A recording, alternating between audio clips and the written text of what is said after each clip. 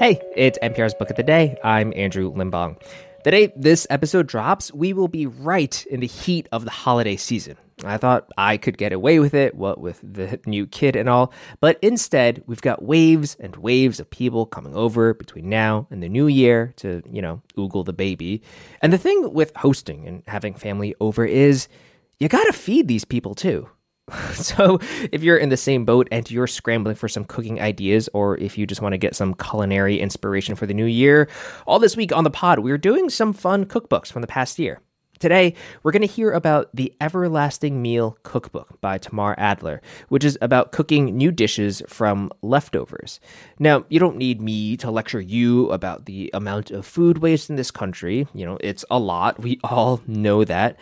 But she makes a point in this interview with NPR's Mary Louise Kelly that when you throw out leftovers, you're not just wasting food, you're also wasting your own labor. That's after the break. This message comes from NPR sponsor Live Right, publishers of Left for Dead, Shipwreck, Treachery, and Survival at the Edge of the World by Eric J. Dolan. The true story of 5 castaways abandoned on the Falkland Islands during the War of 1812. Available wherever books are sold. This message comes from NPR sponsor REI Co-op. REI has gear, clothing, classes, and advice for camping and glamping, biking and hiking, axing and snacksing. Visit your local REI Co-op or rei.com for the 1,000,001 ways to opt outside. Potato peels, a mostly empty jar of peanut butter, salty crumbs at the bottom of a container of nuts. These were among the ingredients we assembled recently in a kitchen in the Washington suburbs for a cooking session with Tamar Adler, who has a new cookbook out. It's called the Everlasting Meal Cookbook, and as you may have guessed, it's a bit unusual. It is essentially an encyclopedia on the subject of leftovers, which Adler knows is a tough sell. I've even noticed that when I originally say it to people now, they often make a grossed out face.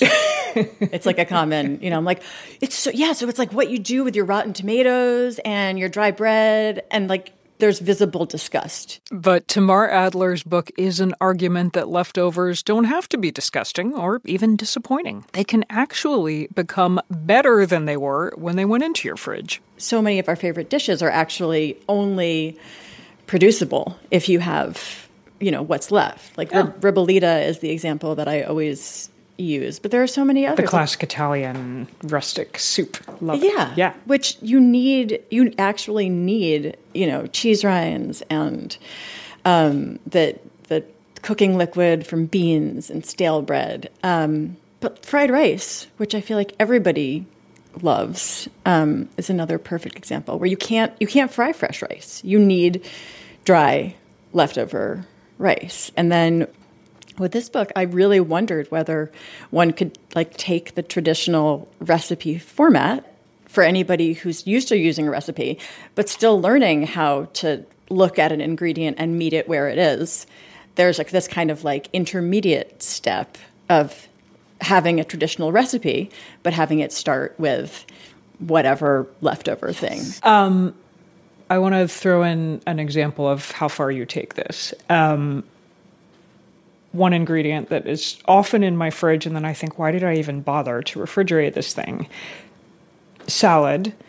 And I've dressed it the night before, and there's a few handfuls left of really soggy, wilted lettuce. You have not one but 5 ideas. Did you brainstorm those, or is this stuff you were actually doing? And then you're like, I should share these ideas. There's one for, I think, a gazpacho type thing that I had already done. But for the same reason, that I was like, why do I always do this? You can't throw it out, though.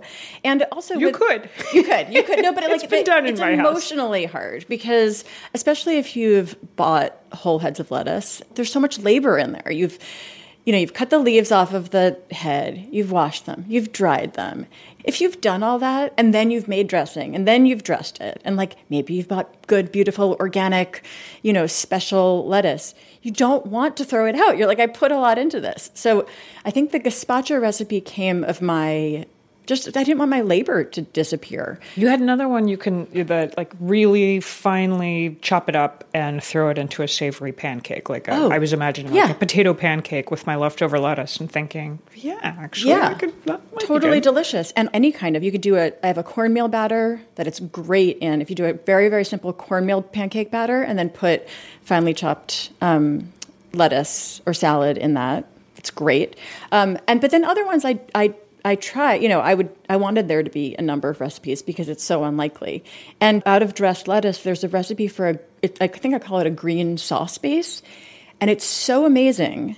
And it becomes a vinaigrette. This is essentially pureed dressed lettuce with more vinegar and salt and maybe olive oil. When you add more vinaigrette ingredients to it, it becomes so good that the day I made it, I brought it to a dinner party, and everybody there was like, "This salad dressing is so amazing." I was like, "That salad dressing was made of yesterday's salad." salad. Yeah, it was like the mother and child reunion from the Paul Simon song. Do you find yourself intentionally cooking more so that you will have leftovers? Oh yeah, I mean, even when it's just the three of us in my family, I will always cook a whole chicken. I don't cook one head of broccoli. I cook like 2 to 3 heads of broccoli and then use them over days. And if I think of it as like it's on the path, it's always on some arc toward a dish, then it looks different when I take it out. Also, it doesn't look like a leftover from Monday. It looks like, who are you today on Tuesday? And with that, we get to cooking. Should we do empty nut butter noodles? Let's do it. Okay. This is where that empty peanut butter jar comes in. To the untrained eye, it is empty, but in fact, it has just enough peanut butter clinging to its sides and bottom to provide the base for the sauce that we're about to make. Into the jar goes a 1/4 cup boiling water. This is the technical part. So let me close it up and shake it. Highly technical. Highly technical. Culinary school.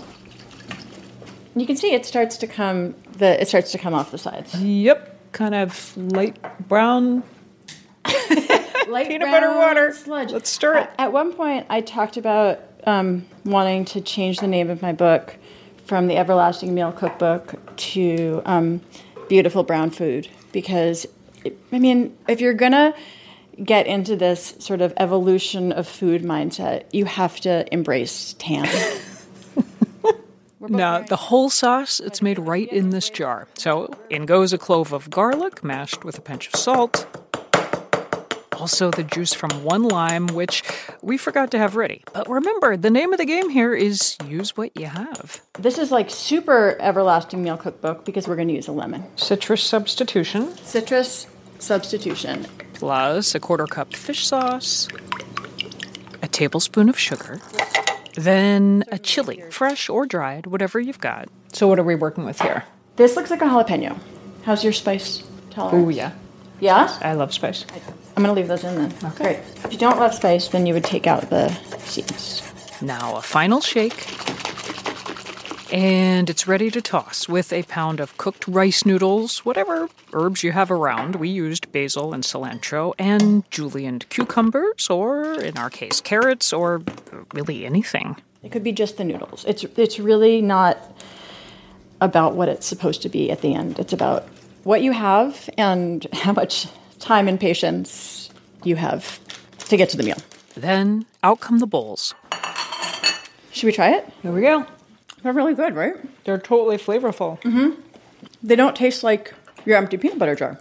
And this is the message that Tamar Adler is evangelizing. That what was once good can be good again in a new way, and that you can transform it. We all have stale bread. I feel like there's always one bendy stalk of celery in every fridge. If there isn't, it like repopulates itself. Start with what you have, she says. Keep your skepticism in your pocket. Stay open. I think once you start, things seem more promising. Tamar Adler's new book is The Everlasting Meal Cookbook, Leftovers A to Z. Find the recipe for empty nut butter jar noodles on our website, npr.org.